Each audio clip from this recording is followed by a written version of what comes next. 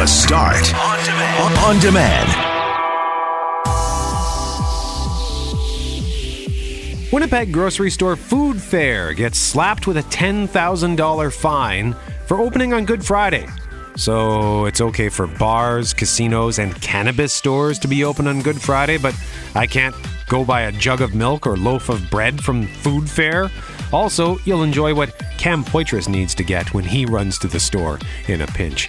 The city of Winnipeg is losing out on major tax revenue and keeping developers away because of slow, inefficient permit and planning problems. That's according to a report from the province in consultation with 50 anonymous stakeholders. And we'll introduce you to an author who took matters into her own hands to deal with a real jerk on an airplane. I'm Brett McGarry, alongside Greg Mackling and Loren McNabb. We are Mackling, McGarry, and McNabb, and this is the Wednesday, May 29th podcast for The Start. According to a report released by the province yesterday afternoon, the city of Winnipeg is losing out on major tax revenue and keeping developers away because of permit and planning problems. The report was created in consultation with 50, and here's a word that has some people bothered, anonymous stakeholders, which say investments of private capital are being unnecessarily delayed by arbitrary regulations. Winnipeg continues to grow and build homes and commercial developments at what is difficult to describe as anything other than an impressive pace. This report indicates that development could be even more impressive with a change in culture at the city of Winnipeg. Here's one of those quotes from an anonymous contributor. "We are losing a lot of development opportunities to other cities across Canada. People don't want to build here anymore." Lanny McInnes is president and CEO of Manitoba Home Builders, and he shares his views on the report and whether or not it reflects his members' experiences.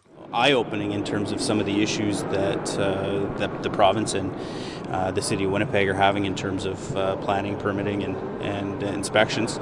Unfortunately, it's not surprising in terms of some of the feedback that was represented in the report. Very similar in terms of some of the things that we hear anecdotally from our members, and understanding it's not an easy process to go through, but there are ways, I think, that we can work together to come up with some recommendations, some solutions to make the process a bit cleaner, a bit more transparent, and a bit easier to maneuver. After some back and forth with the media, McInnes shared a specific circumstance which highlights the frustration that builders face in our city from time to time. One example that I can share with you is recently we had a builder who, on a previous home, built the home.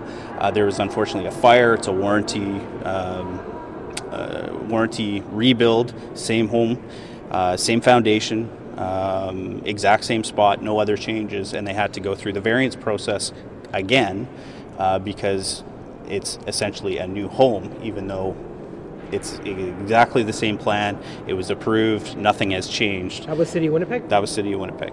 So those types of things happen on a frequent basis that we do hear about. Now, a variance, for those that are unfamiliar, is a change that might be outside the regular purview of what happens in a specific type of residential development. If it might be, if it's zoned for something, and then they have to check to see if it actually fits what's even allowed. It's even property. Smaller than that. Typically, Loren, you're not allowed to build traditionally 4 feet within the property line, but you can build within 2 feet of the property line if you get a variance and you adjust the way you build the home. So there are all sorts of things that can be changed, do get changed without any public fanfare, that there are some latitudes that are allowed within this realm. Now, NDP MLA Andrew Swan didn't suggest that there aren't any problems happening in this department, this part of the city, but he didn't like how the report was compiled. The Premier decided to say one thing, independent review, and then did the exact opposite by directing Treasury Board, which reports to the Minister of Finance, to conduct whatever it is that's been done. And it is interesting, of course, that Minister Fielding, the Minister of Finance, was on EPC with the city for many years and may have a lot of information about some of the things that went wrong. Do you think this sort of lays the groundwork for the province to take away some of the powers that municipalities have? Well, who knows what the Premier is planning? The Premier does not play well with others, and I wouldn't be surprised if the Premier would like to remove some powers from municipalities, but that's for another day. The Premier insists that this report was required and that there will be follow-up. I have a problem with distractions, and deliberate attempts to distract from the fundamental issue aren't helpful. What I'm talking about is a problem that's getting in the way of job creation in Manitoba that needs to be addressed. The issue of inspections is a serious issue. It needs to be addressed. The issue of permitting needs to be addressed. They're not sexy, they're probably not headline grabbing, but they're important issues, because if they're not dealt with and they're not dealt with well, then capital will run somewhere else. And sorry to interrupt you, but that might mean that capital would flow out of Manitoba, and it might mean that capital would go to other jurisdictions where the permitting processes work better, where the inspection processes work better. So we've listened. The Treasury Board people are civil servants who are dedicated to doing good research. They've done, I think, a yeoman's job in just the last several weeks of interviewing and compiling information that'll now be shared back with interested parties, and then we'll gather perspectives from them, and then come forward with recommendations, and as well make those recommendations public, so that you can report on them if you wish, and so that Manitobans can see that we're taking the issue seriously. In a statement, Mayor Brian Bowman said he's going to look at the report, but he also thinks it should have been done independently. We did ask him to come on our show and have asked him for an interview to discuss this further throughout the day. Our question to you as a taxpayer, does this information bother you if you're a customer of the City of Winnipeg?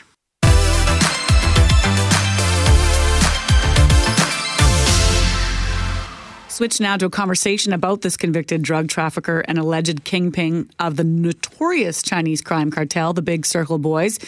His name is Kwok Tam, and he's 61. He lives in Canada, and for almost as long as he's lived in Canada, officials have actually been trying to deport him. But our next guest has uncovered documents showing Canada's legal system may have actually helped this alleged gangster avoid deportation. Brian Hills with Global News and is one of the investigative reporters behind this story and joins us now. Good morning, Brian.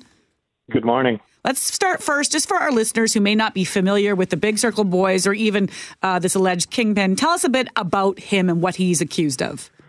Sure. So Kwok Tam has been in Canada since 1988, and he has been alleged to have been a member and a kingpin of the Big Circle Boys, which are a mainland-based Chinese crime cartel that deal in heroin importing and other sorts of organized crime. And RCMP and other law enforcement have alleged that Tam is a member of that group and has been for some time. So the allegations have been out there for years. He has been in and out of the court system, if I'm reading this correctly, but there's been no headway on deporting him from Canada back to China? Yeah, so he's been under the eye of the law enforcement since almost the first time he arrived here, 1990-91. He was being investigated for links to organized crime.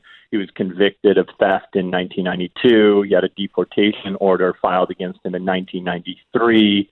And then from that point onward, essentially, he's been under the eye of immigration officials as well as law enforcement officials in an effort to either prosecute him for a various number of crimes or to deport him, which as of yet hasn't happened. Well, what is his status in terms of being in Canada? Is he a citizen? Is he a landed immigrant? What can you tell us, Brian? So it's a great question. Essentially, in 2010, Tam was convicted of possession of marijuana for the purposes of trafficking as well as possession of narcotics. And from that point on, it sort of set this motion in place where he was trying to stay in Canada as a permanent resident. Those applications were denied, but then appeals were filed with the courts. And the most recent update that we know of was in November 2017. The Office of Immigration Minister Ahmad Hussein settled the case before the federal court. We don't know the status of that decision or what the outcome of that was, but essentially the decision to settle that case meant that he wasn't going to be removed at that time, or at least that's what we suspect. The true nature of that settlement is unknown at this time. Why wouldn't that be a matter of public record? So when you, all the files, and this is what's really interesting, is that all of the information we have gained, and which is in this report, comes from these federal court files, thousands and thousands of pages. And they were all submitted in an effort to try and keep TAM in Canada. But when a case is settled prior to that decision being made, the terms of those settlements are confidential.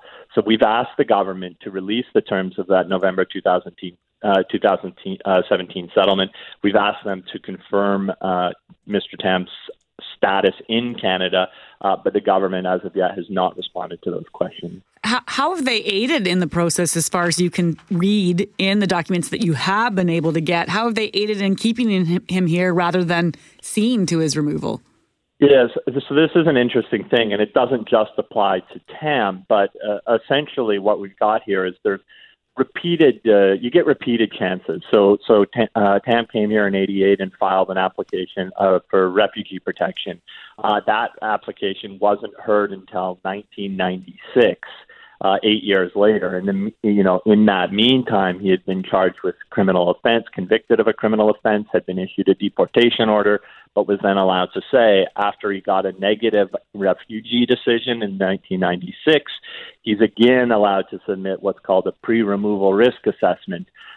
So essentially, he just kept running out the clock on all these legal avenues. And then on top of that, when there are criminal prosecutions that are underway, you're not eligible to be deported. So there's actually provisions and policies within the Immigration Act that stipulate that when somebody has pending or is facing criminal charges, that the deportation is stayed. So on multiple occasions, Tam has faced numerous criminal charges for conspiracy to traffic heroin, weapons-related charges, production of narcotics, et cetera, never been convicted of those crimes, but of those charges. But in the meantime, his deportation has been stayed while their prosecution moves forward. If I'm listening to this, I'm out there and I'm wondering, I hear stories all the time of, a grandmother in a church basement doesn't want to be deported back to a country because she fears persecution, or families are going to be split up because the dad's going to be sent back, but maybe not the mom, or the mom has done nothing wrong, but is going to go because the paperwork wasn't filed properly. And because he just has an ongoing criminal prosecution, there's nothing that can be done about removing him from the country? During the process of during those prosecutions, that's correct. So there is within the policy framework, there's an opportunity for prosecutors and for immigration officials, for the Canada Border Services Agency, to sit down and negotiate essentially a deal where criminal charges could be stayed, which would then open up the opportunity for deportation.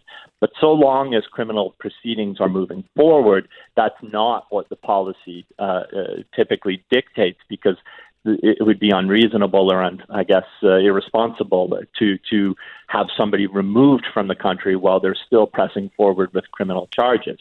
Now, why Tam never was deported in the interceding periods where he wasn't facing criminal charges, that's something that we don't fully know. Do we know where he's spending his days currently? So according to recent court filings in BC, we believe Tam is living in Richmond, BC, in a condo that he owns. He owns multiple properties in Vancouver, as the court records clearly show that even from his very early days, as early as 1992, 93, he was reporting having owned multiple properties throughout the Lower Mainland. Brian Hill with Global News investigative reporter, joining us live on CJOB. Thank you very much for this, Brian. Thank you so much.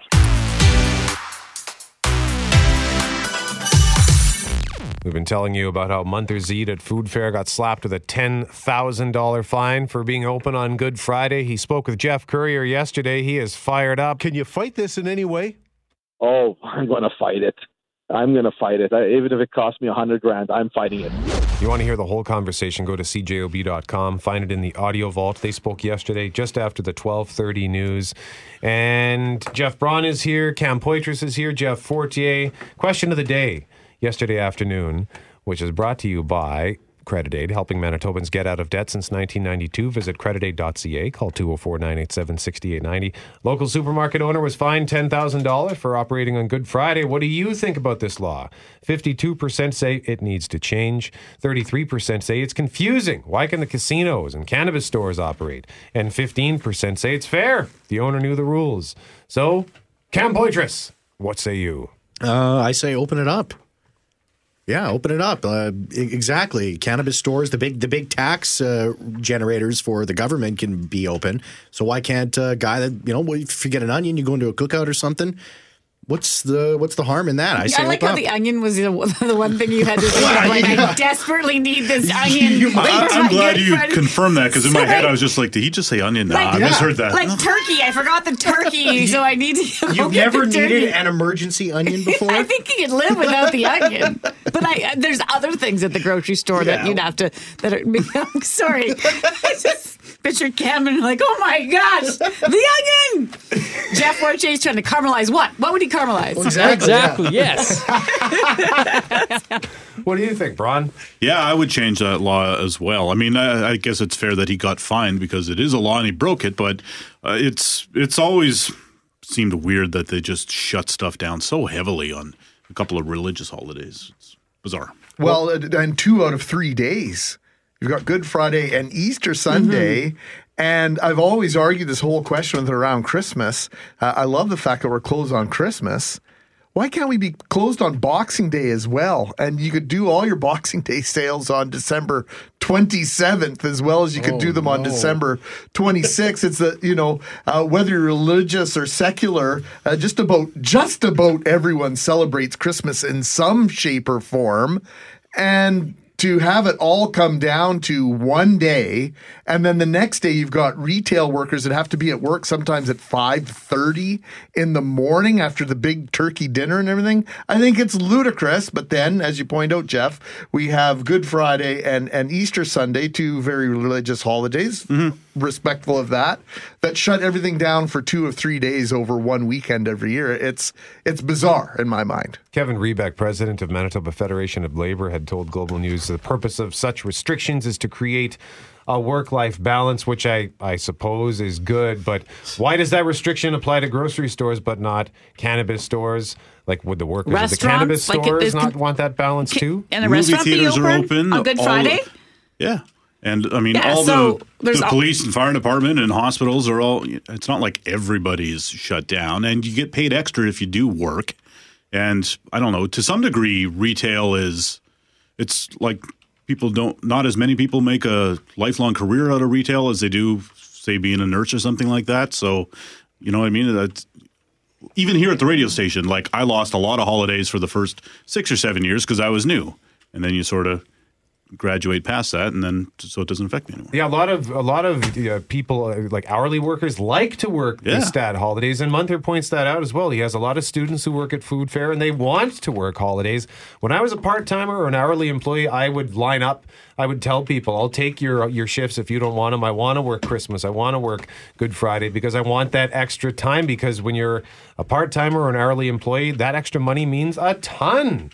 It's a lot of extra cash. So it's not like there would be a shortage of people who want to work those days. The full-timers, if they want to take the day off, great. Part-timers would be happy to work them, I'm sure. I only have a hard time if you're forced to work that day and you don't want to work on that holiday. Yeah. But if you're given the option for any reason, or for a religious reason. If it's deemed a holiday, and you can't get enough staff to volunteer to work, and you're going to force me to work on the holiday, that's where it's a little bit of a touchy subject for me. I was a restaurant guy, as you all know, for a long, long time. So I worked Sundays forever. I worked holidays forever. The only time the restaurant is really closed is on Good Friday and on Christmas Day. And that is it.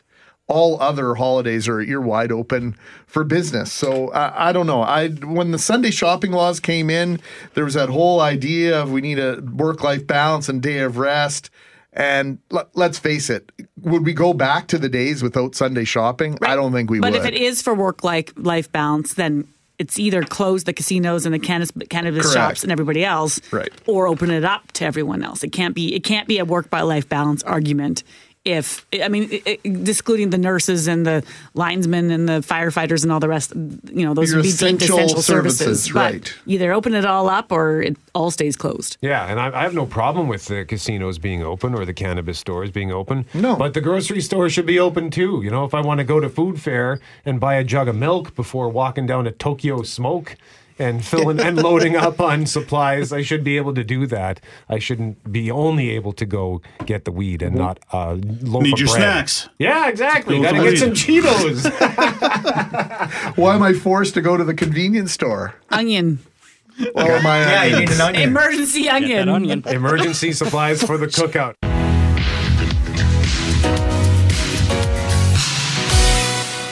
There is a video on the Winnipeg Crime Stoppers Facebook page. They uploaded it just over a month ago, and we have shared it to our Facebook page.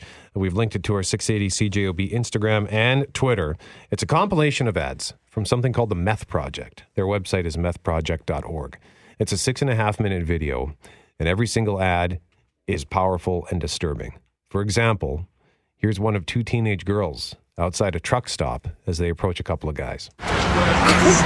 Hey guys, you can do anything you want to me for $50.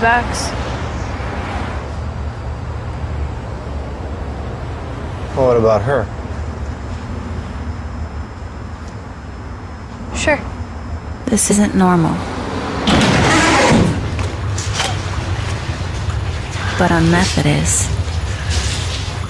As they head into the bathroom, there's another one about a young man stealing from his mom to buy meth. Another one about a group of teens who watch a friend overdose on meth and then just dump her in front of a hospital and drive away. They're depressing, but for many Winnipeggers, also very real.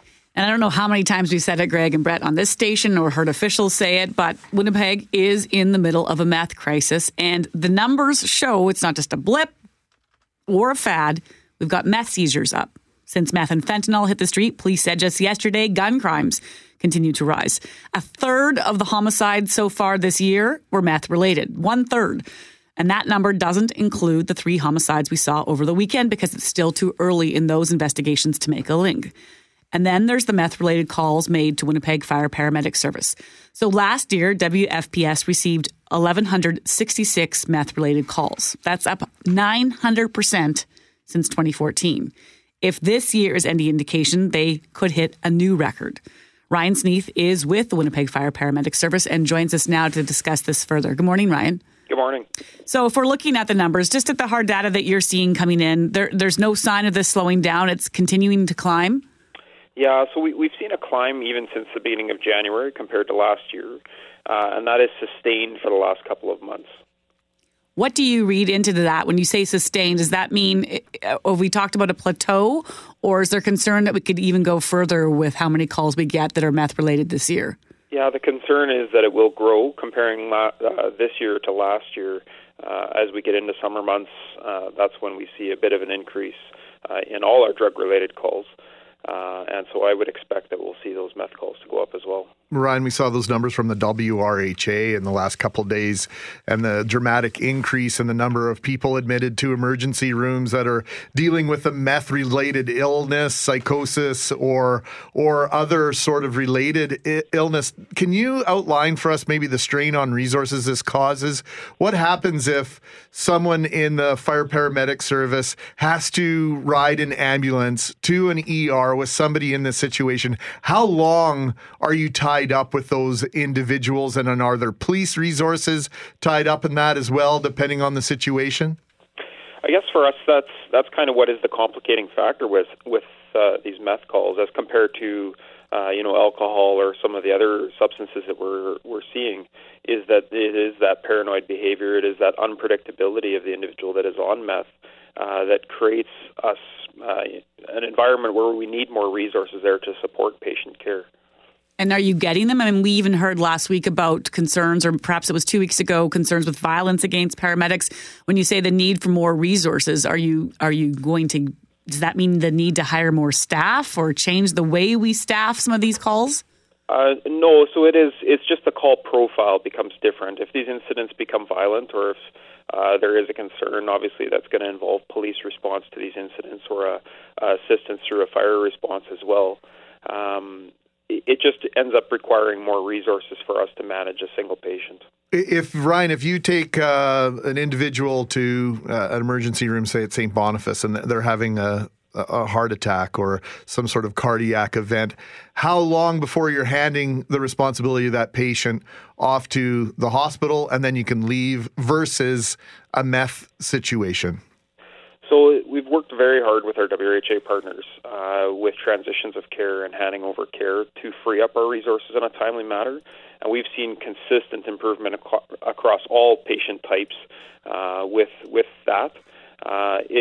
For us, it would just be involved with police resources, perhaps with meth patients at the ER or security resources at the ER. But we are able to hand over patient care relatively quickly. When you see somebody who's on meth, are there some giveaway symptoms that you can spot before you've even spoken to them? Sure, it is that paranoid behavior. It is that extremely paranoid behavior, the difficulty in answering questions, a bit evasive with questions, not understanding the questions that you're asking them. It does complicate the attempt to try to provide patient care for them.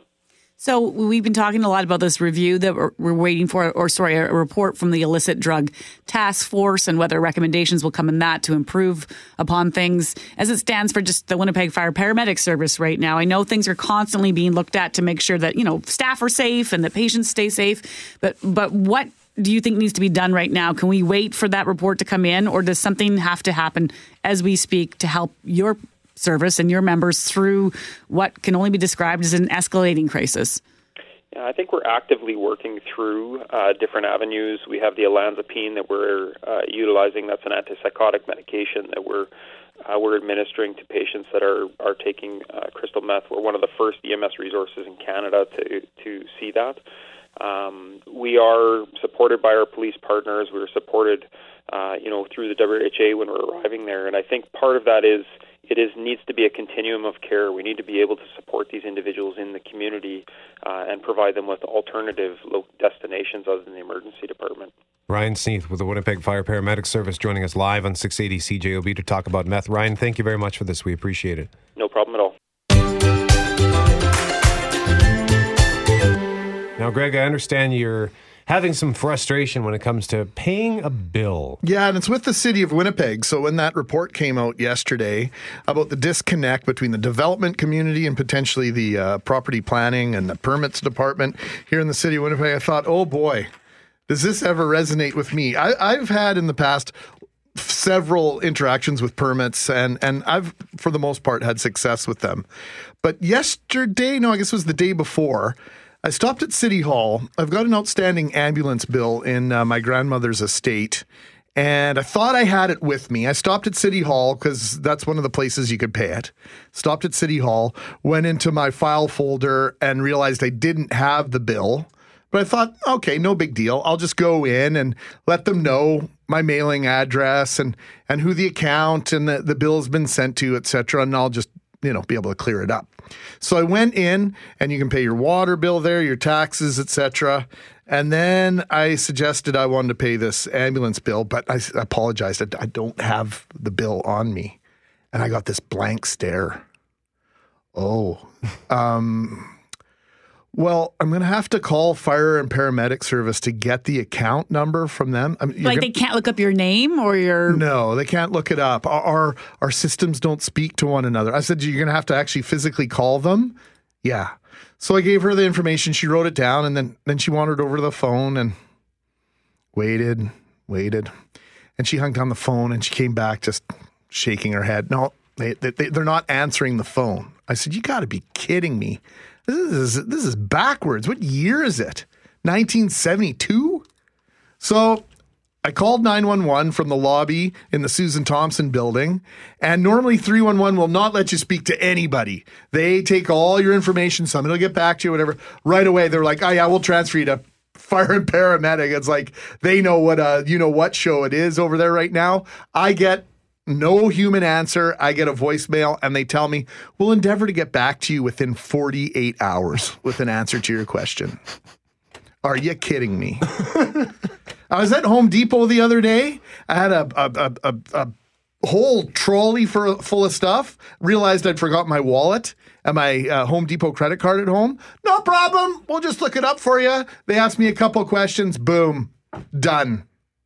Really? City of Winnipeg, you're so desperate for revenue. You're crying about unpaid bills with the ambulance service. Make it easier for people to pay the bill, for crying out loud. I know I didn't have the bill, but come on. Yeah, it should be somewhere. Come on. Well, that's what is fascinating, because you think in this day and age, everything is online now. Like your bill came, you probably got an email receipt, and you get things online all the time. And then when you walk into a place and you watch them, it reminds me of living in Zimbabwe 20 years ago, and it's Africa, and they had to go through like a book 7,000 pages deep to find my home number. And I was like, I get it. I'm in Harare right now. Like, this is what I expect, but I don't expect that in 2019 in a Canadian city.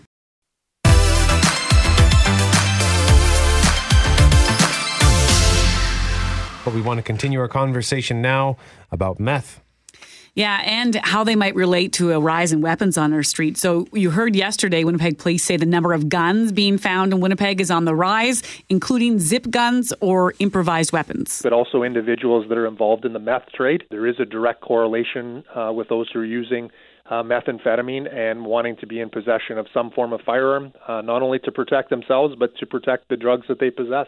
That was Inspector Max Waddell with the Winnipeg Police Service. He says the weapons are capable of acting in the same capacity as a firearm, and police say they're being mass manufactured in our city, built here, sold here, using copper that's been stolen from different sites, and even bike parts. We know bike thefts are on the rise and that meth is partially to blame for that. And we also know some Manitobans struggle to relate to the meth crisis because there might still be that belief that meth doesn't affect them, that they don't know anyone who's using the drug. Well, odds are, at the very least, you know someone who's likely had their bike stolen. Pat Krauk is the co-executive director of The Wrench, which is a non-profit bicycling repair and education hub. And we're happy to have you in studio, Pat. Good morning. Happy to be here with all you marvelous people across Manitoba. Well, thank you. I love your energy on a topic like this, because it is a tough one. And I mentioned the idea that Winnipeggers and Manitobans struggle, I think, still to relate to us, even with property crime up and all the other ways that meth might be impacting us. I think there's still that notion that, well, it's a drug I don't get, so I can't connect to it. But when you speak of a bike and bike theft being on the rise, it really touches so many people in our community. Yeah, and, Winnipeg almost became very complacent about it. Like, we just accepted it as a matter of fact. You mean bike theft? Yes, bike theft. And then a spike in theft really causes us to, look at this again and really gird ourselves for coming together as a community to do something about it. Because as you say, it touches people all over. And a bicycle can be more important than just a luxury or an option. It can be a real central part of people's well-being, people's job, people's community. They're important, and I think as you've said, it's indicative of broader problems. That's the note I just jotted down for myself. We've discussed with you in the past the opportunity that having a bicycle can mean for certain people in our community economically in terms of their job situation. So when you lose a bike and it's stolen or taken from you, it's more than just two wheels and a source of recreation that's stolen from you. Potentially, it's your economic well-being. Yeah, or your social life, and or just your day-to-day logistics, or it's the way you relate to your child. But it's also just when people are victims of crime, it's a violation, right? So it's you can't help but take it personally too. Well, and also, how many times have we heard stories about people who are traveling across the country or whatever, and they land in Winnipeg, and lo and behold, their bike gets stolen. It always seems to happen in Winnipeg, and this goes back well before this meth crisis became a problem. Yeah, part of it is changing attitudes. So if a bike is just viewed as disposable or something that it doesn't matter, it's more prone to theft. Also, we've just taken for granted that we're locking our bike with something indestructible to something immobile. So if somebody comes and just leaves a bike on a bike rack in a parkade in a hotel, they don't realize that it's really at risk. But I do have a top 5 tips for protecting your bikes. I was just going to say, because we've circled back to this over and over, and I know last summer and the summer before, as the uptick began with bike thefts, the police came out and tried to give all sorts of tips, and I'm not sure if it's a better education for the public or if it also is us becoming more involved in talking about the drug crisis as well, because that's how we're all being impacted at a very minimum level. It's true. I look at it this way to reduce bike theft. The multi-prong approach, like it's a complex thing. It's tied with crime. It's tied with a public health epidemic, But the number one thing I think you could do to reduce bike theft is actually ride your bike. So get out there in your community and be seen. Ride your bike more often. So places that have more bike traffic have less crime. Because we're all just leaving our bike in our backyard and using it once in a while. Is that sort of the idea? If you get out and ride more, it creates community cohesion, and it's what Jane Jacobs called passive surveillance. So it's just eyes on the street. So not only is it people watching, but it's people connecting with each other. So riding your bike more can reduce bike theft. Locking your bike right. So we just touched on this briefly. Get a good brand name U-lock or something with a prominent brand name on it, because that could deter it just on sight. Lock it to something immobile. So if it's like you got a pole, give it a wiggle first so it doesn't just pull out. And then lock your bike in a way that immobilizes it, even if they can get it off it. So like through part of the frame and the wheel. There's lots of stuff online for that, but locking it right is half the battle. And again, lock it in a place where there's lots of people. It's not so much lights or cameras that would deter theft, but lots of traffic, human traffic, like pedestrian traffic, will reduce the chance of your bike getting stolen in that location. Register your bike and report it stolen. So it's funny, when I was talking earlier about we just are resigned to bike theft as an everyday part of life, like, that's how I lose all my bikes. They just get stolen. That's when I get a new bike. So we don't report it, but you can report your bike thefts online. And that's important for sort of making it harder to sell stolen bikes. How many people buy a bike that don't even write down the serial number, let alone register it with your insurance company, or can you register it with the police? Where do you register it? Register with the city at 311. All the information's there. You can do it online. It's under $7. And they give you a little sticker that they put on the bike, and if it's recovered through police, fire, paramedic, emergency services, they'll give you a call. But only 3% of those bikes get returned. So registering isn't part of it, but I still would, registering isn't the whole solution, but I would still register just so, again, if somebody encounters the bike as stolen property, they know that that's what it is, right? So it makes stolen bikes harder to move. So it takes away the economics of it.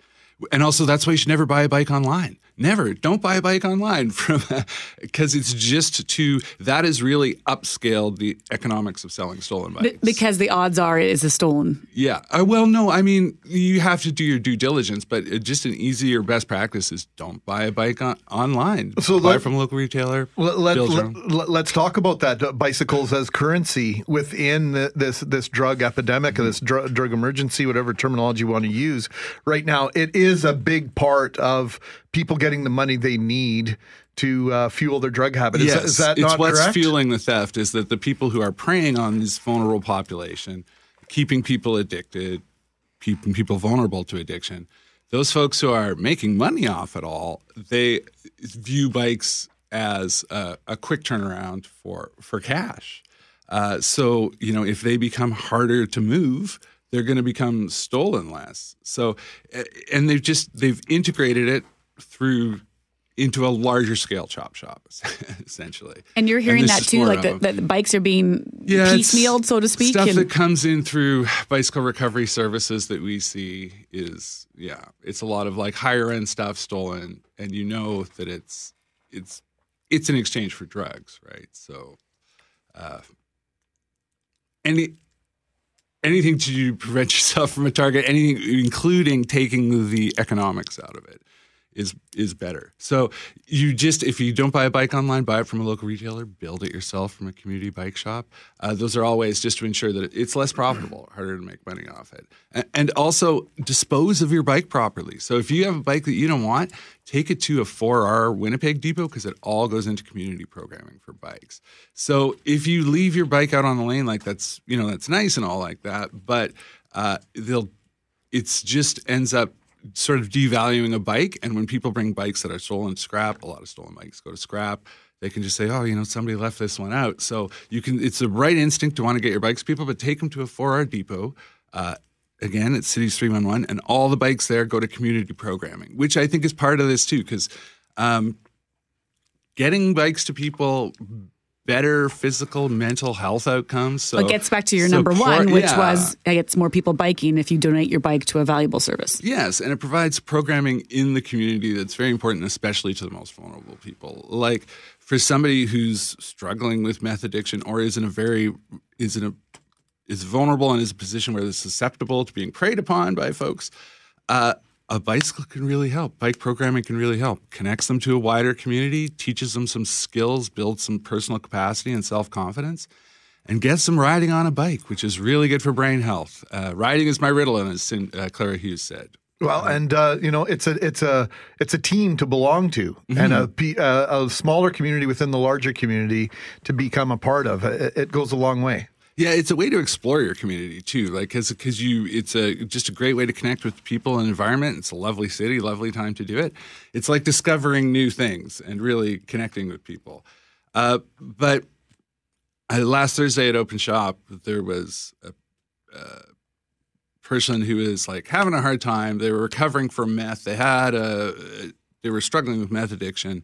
They kind of had to remove themselves from the shop because they'd gotten so frustrated to the point of like outbursts. And when I was talking to them outside, when we calmed down a bit, they were just explaining how important having a bicycle was for them. Like how, like they said they had essentially two modes. They were just like depressed in their apartment and like at risk of using again, or they're out on a bike feeling good. You know what I mean? It can go a long way on many levels.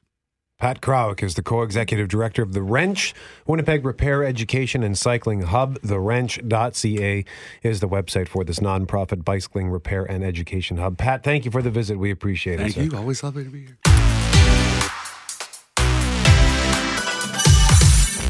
May is MS Awareness Month in Manitoba and across Canada, and tomorrow is World MS Awareness Day.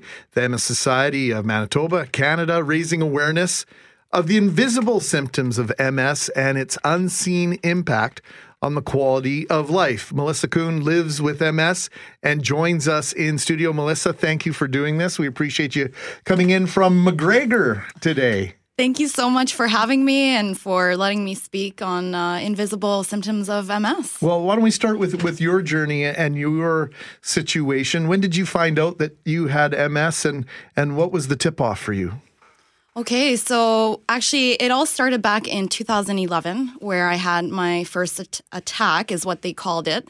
And what happened was my left side actually, it's as if it shut down. So I was at work, and next thing I knew, I lost sensation, I lost control in my left arm, and then eventually it spread to my left leg. Anyway, a few days later, I'm still in the hospital trying to get some answers, and they basically sent me home, said, sorry, we can't help you, but the MS clinic will be in touch with you to check up and maybe get an MRI. So a year later, nothing happened. I'm sorry, that was the first time you'd heard like MS mentioned? Yes. Okay. So this was completely new to me. I don't have any immediate family members who even had this disease. So this was just a little bit of a surprise and just kind of shocking, like what's happening to my body, right? What did I do to make this trigger this scary thing? This episode, right? Yeah, this episode. That's what it was. In retrospect, it was an episode. You didn't know that at the time. So you said the word a year. You waited a year for your MRI? Yes. So that's another issue. Sometimes it takes a long time to get these appointments. But that's not the only thing that you can wait. You can wait a long time for occupational therapy, physiotherapy. So those are just some of the things that I'll be talking about later. So actually, they can't diagnose you from the first attack. So what they basically told me, it's a clinically isolated syndrome, which is one type of MS. It's a suspected type of MS anyway. My second attack happened in 2016, and I woke up. I was getting ready for work, and I was trying to get an earring into my ear, and it wouldn't work. Like it's as if my left hand wasn't, listening to what I was trying to make it do. So anyway, instead of going to work, we went to the doctors, and a few months later, again, get an MRI. And March 2017 is when I was diagnosed with multiple sclerosis. To be more specific, it's called relapsing remitting MS. And that usually just means that when you do have an attack, you can eventually recover from it. 99% of the time is what I say, because you'll still have the symptoms every now and then. And that's basically how that all happened. And then, you go through the stages of denial, and it's kind of like you're grieving too a life that you thought you were going to live, and then this if you happens. don't have anyone in your family, you mentioned, you don't have any benchmark for how you think it's supposed to go or what other people have gone through. Like, was it a complete learning curve too? Because the grief that you would have felt would have also been associated to what you might have assumed a person living with MS might go through. Oh, absolutely. I thought right away, wheelchair. I thought that was how my life was going to, end up. That's what I visualized. But after quite a few months of denial, especially because when I look at myself, I'm like, there's nothing wrong with me. Like, how can this be? Like, they must have made a mistake. Like, I can't settle for this, basically. And I even mentioned, I had asked you when you first came in, how old are you? Because even in my own perceptions of what I assume MS to be, I had pegged it in an older person's body. And you're how old? I will be 28. Yeah. Yeah. And which you said is pretty typical. It is. For MS. Yes. MS usually gets diagnosed between the ages of 20 and 40 years old. It's also 3 times more likely for women to be diagnosed with MS. And that's... There are public perceptions about what MS is and what it does, and I think we established pretty quickly in our repartee before coming on the air the fact that MS, if anything, treats its victims differently. No matter who you are, there's no playbook. It's MS. It really does affect people differently, and there are 4 different types of MS, which a lot of people don't realize as well. That's correct. So the one that I was diagnosed, the relapsing remitting MS, that's mostly the general population will get diagnosed with that one first. And they say about maybe 20 years down the road, it will eventually switch into primary progressive, which means that there is no more remission. And it's basically, you're just kind of deteriorating and, losing mobility, losing your sensitivity, and a lot of different bodily functions you start to lose control of. So. Is there something, if people are listening out there and they're thinking about how you had this episode, you call it, like, is there something we should be watching for, noting, or taking special attention to, so that we can ask our doctors the right questions? Because I wonder if some of the early symptoms might be something that you would just kind of ignore or brush off as like, I don't need to worry about that, right?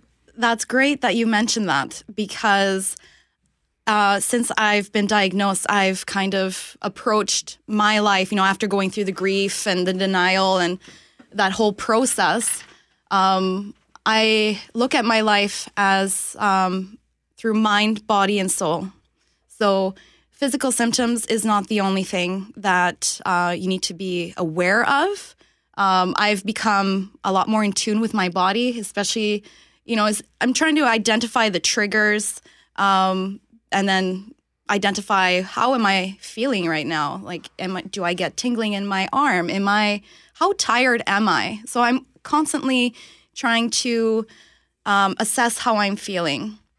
And one of the other things that I've mentioned too was the mind, body, and soul. It's not just your physical symptoms that you need to be mindful of. It's how do you deal with your emotions? What's feeding your soul? Am I happy? So these are the types of questions that are even more important to me now, being diagnosed and as a young adult. I'm so unsure of, what my future will look like. I just graduated university. Congratulations. So, thank you so much. But yeah, it's all, it's questions like, how will my career work? How will MS work with my career? How will my personal life work with MS? So it's all these types of questions that your typical, mid-20-year-old person, young adult, doesn't necessarily have to question. So that was one of the biggest learning curves that I'm still learning from. Melissa Kuhn is our guest. She lives with MS. Tomorrow is World MS Day, and May is MS Awareness Month. The hashtag, which you'll be seeing, I'm sure, is My Invisible MS. This year's theme is visibility, and for more information, you can go to worldmsday.org. Melissa, thank you very much for joining us this morning. We appreciate this. Thank you so much for having me.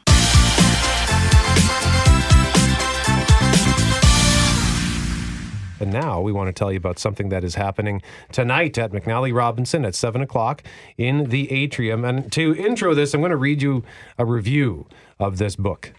Intimate, Disarming, and Riotous. Bina is a searing exploration of one woman's soul that unwinds like a reluctant confession. Whether Bina is rescuing a ne'er-do-well from a ditch, taking a hammer to a plane, or considering the dark request of her best friend, Schofield has created a compelling, practical, every woman, someone who has had enough and is ready to make a spectacle. Anakana Schofield is the author of Bina. She joins us live on 680 CJOB. Anakana, good morning to you. Good morning, Winnipeg. So before we get into the book and learn about Bina, we understand you had a rather harrowing experience on your plane. I did. I had a very harrowing experience. Well, I have to say, the experience was harrowing for the person who was on the receiving end of it. En route to Winnipeg yesterday, a fabulous, beautiful woman was being very nastily verbally abused by another a couple, an older couple, who refused to sit beside her based on the size and shape of her body. And so I didn't realize what was happening. I was a couple of rows back, and the cabin crew, the woman asked this objecting woman to take her seat. She said, "Take your seat, ma'am. You know, it's a full flight." And so this was carrying on. So I just jumped up and I said, "Look, I'll swap," because this person was obviously, at first I thought, okay. And I heard her shouting, she should have paid for 2 seats. She should have paid for 2 seats. And I thought, well, maybe she has a child on her knees, or maybe she's carrying, she's traveling with a dog or a cat or something. And so I, as I came to take the seat, I said, well, what's the problem? And the woman who was abusing this other fantastic woman, she said, it's her size, she said. It's her size. And I was so appalled. I actually, I said, this is not a problem at all. I said, I'm very happy to sit beside this woman. So I sat down, and the husband was moved to my seat. And then let's just refer to the person as the hater. So the hater was then sat beside me, and the hater actually continued and started saying, really shouting very loudly, like, she knows she should have paid for 2 seats. And I just was so shocked. I said, can you please show some basic respect for your fellow human being? And she continued. And so I said, I'm just appalled. And I said, I moved here to stop you abusing this woman, not to facilitate you. Yes. Mm-hmm. So then she said, and now you're abusing me. Oh my gosh. So I said, well, I'll be very happy to not speak another word to you for the rest of this journey, and I will be speaking to this lovely woman beside me. She should have booked 2 planes for her ego. She should, you know what should have happened? She should have been deplaned immediately. And what really upset me the most about this situation was how long it took me to realize what was happening. And there were passengers all around. And what was the woman who's at the receiving end of that abuse doing at that time? She was crying. She was, totally humiliated. And she was, it was the most surreal experience, because I'd arrived in a situation where I actually didn't realize how horrible. It was vicious. So I didn't know what to do. So I just started rubbing her, which I probably should have asked. It's very possible the woman's more traumatized by my constant, rubbing. And I just apologized. And then I said, look, so then we had, 2.5 hours of the flight. And so we just had a great chat. And it turns out that this woman, who was so horribly abused, and not just abused, the husband had been taking the armrest, because the armrest was up, and he had been ramming it down. So basically assaulting this woman, in addition to all this abuse. But it turns out that the woman, Paulette, works in Kenora, and she is the chef. She's the cook at the prison. And she cooks every day 198 meals by herself for the inmates. And in her kitchen, at any given time, there are 5 to 8 inmates who work with her. And it was so lovely to hear about her life. I mean, she's the most wonderful woman. It was a delight to sit beside her. There was loads of room. It was not an issue. And I kept saying to her, you in every moment of your life at work, you're changing people's lives, because those people who work in that kitchen are with you, and you are wonderful. And so the moral of the story is we have to collectively respond to haters. And what we needed was more vocal people around, move towards the person who's being abused, eject the hater, freeze them out. It happens all the time in very minor ways where people just sort of nod and move on or pretend like they don't see something or hear something because it's easier often to not get involved. I think which is that if you're on the receiving end of that, you'd be sitting there wondering why nobody was stepping in to defend you or help you or at least tell that person to calm down, right? Well, once we landed and we got off the plane, a bunch of passengers, commended me and said to her, "You didn't deserve that. I had your back." But I thought, which was lovely. But at the time, how is somebody to know you have their back if you don't give any vocal indication of the fact?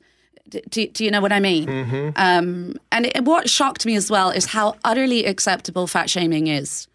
And it needs to now be, you need to be immediately deplaned. If you are harassing and abusing someone, there is the issue of, okay, was the passenger who was doing the abuse, was the person somehow maybe neurologically impaired, or did they have some challenge? Even so, then we still need to deplane the person to find out. So does this not highlight, let's get the positive out of this, that everyone has a story. And if you just take the time to listen, they may even, in fact, have a fascinating story. Absolutely. The value of every human, the value of people's labour, and what we think when we're looking at someone, what we think we're seeing, based on, bias, prejudice and internalised hate or whatever, or just overt hate. Yeah, I thought actually it was pretty Bina-ish. The main character in my novel is this woman who's had enough. She's from rural Ireland. She's 74 years old. And as you know, because I believe you've sampled a bit of her, she's very feisty and outspoken. And so she would have a warning about that situation. So now I've got to add a warning to my novel, which is, if you think something is being said in a circumstance like that, stand up and get involved by supporting the person being abused. Tonight at McNally Robinson at 7 o'clock, it's an evening with Anakana Schofield. She is the author of Bina, a novel in warnings. And we haven't even talked about it yet. You're such a wonderful storyteller. You told us the story of what happened on the plane and how you stepped in this instance where a couple was shaming a woman because she was a little bit bigger. So we now want to know a little bit about Bina's story. Who's Bina? Well, Bina is a 74-year-old woman who lives in rural Ireland. She, at the beginning of the novel, she's been arrested for accused of aiding and abetting in a suicide. The novel is set in Ireland, and we don't have medical assistance in dying in Ireland the way we are blessed to have it in Canada. So Bina's part of something that is referred to in the novel as the group. And she goes around ending in people who are suffering intolerably, helping them to end their lives. She is in a very odd situation. She's trapped in her kitchen with a man who she took in, basically crashed his motorbike into her ditch. And she took him in, and he's been there for 10 years, the awful man, Eddie. And so she can't get rid of him. She's not able to see a way to get rid of him. So I like the contradiction that she can go into other people's kitchens and help them. But then her best friend Phil, who was the main character in my first novel, Malarkey, hints and asks for Bina to help her to end her life. And Bina's having none of it.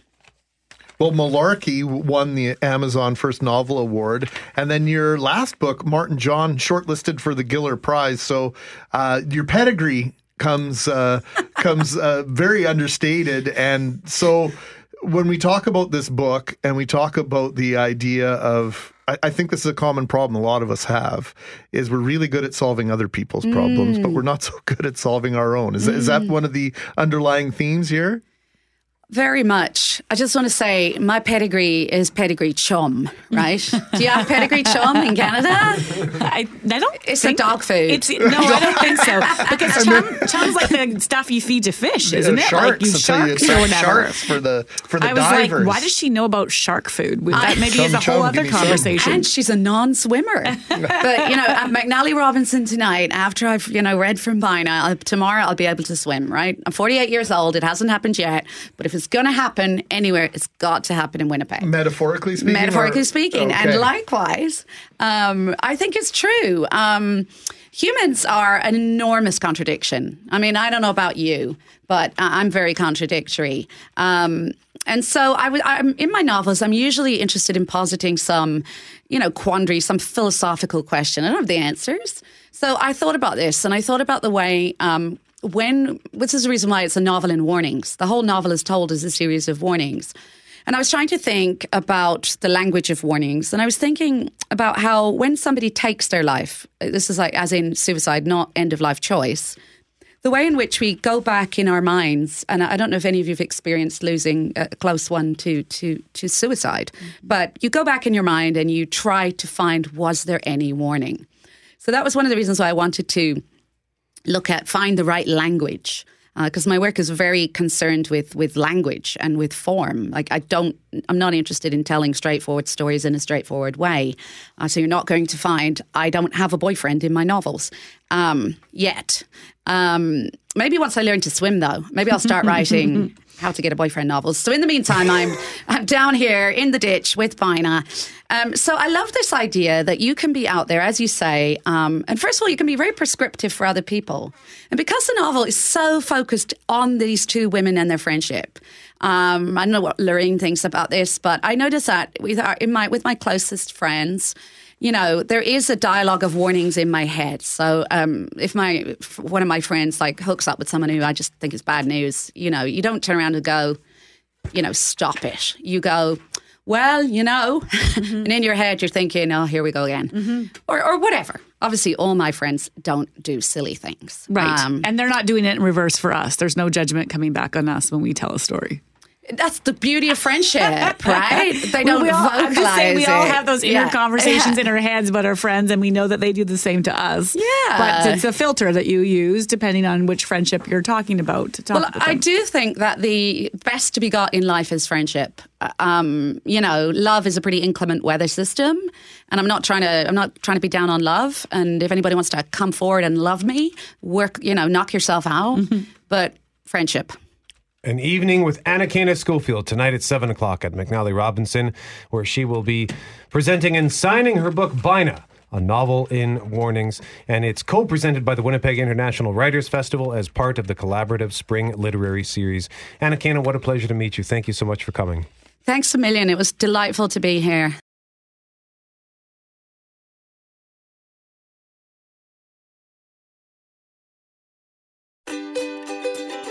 Hey, thanks for listening to the Start Podcast. We are available on Apple Podcast, Google Podcast, wherever you find your favorite podcasts. Subscribe now and never miss an episode. And if you like what you hear, rate the show, tell us what you think, and hey, even tell a friend about the podcast. Be sure to follow us on Twitter and Instagram. Greg is at GMACWPG, that's GMACK WPG. I am at Brett McGarry, BRETTMEGARRY. And Loren on Twitter is at McNabb on Global, and on Instagram at McNabb on CJOB. Talk soon.